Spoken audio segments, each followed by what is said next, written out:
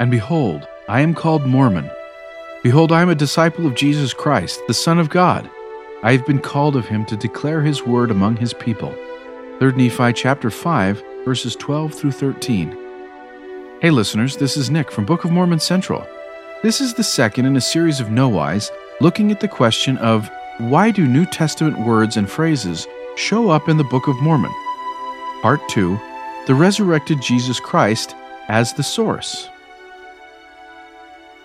As was noted in Part 1 of this series of No Whys, readers of the Book of Mormon have always been aware of the existence of quotations from, allusions to, and echoes of biblical passages throughout the Book of Mormon.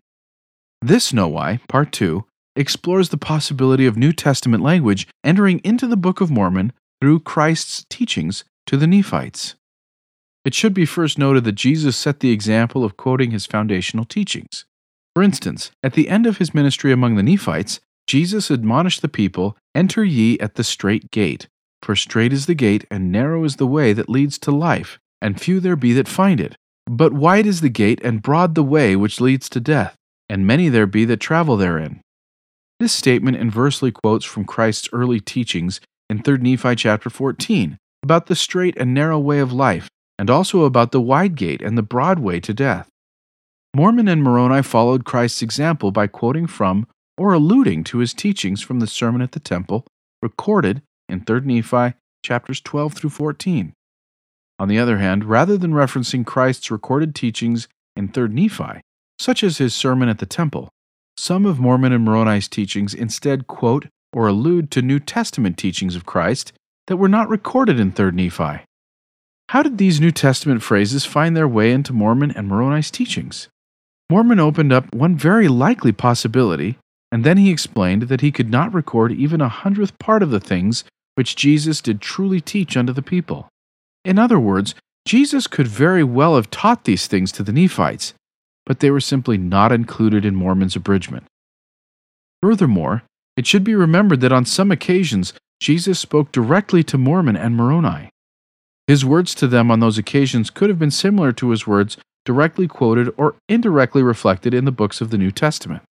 It is also important to remember that Mormon and Moroni abridged the earlier Nephite and Jaredite records.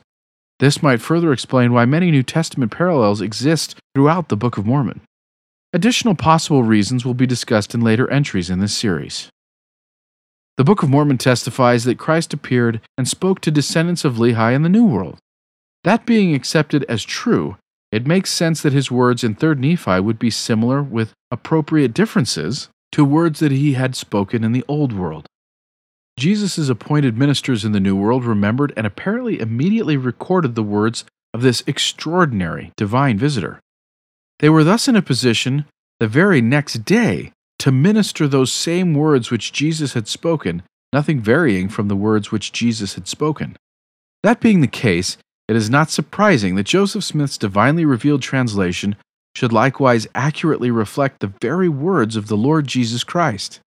The Book of Mormon has been subtitled Another Testament of Jesus Christ, and many people have noted how often Christ is mentioned in its pages. Based on the above discussion, it is quite likely that readers of the Book of Mormon are actually encountering words of Christ more frequently than they may have realized. All of this helps to fulfill one of the main declared purposes of the Book of Mormon, the convincing of the Jew and Gentile that Jesus is the Christ, the eternal God. The more readers embrace the Book of Mormon, the more they will feast upon the words of Jesus Christ himself, which will draw them closer to him. Thank you for listening. To find out more, please visit bookofmormoncentral.org and then click on Know Why.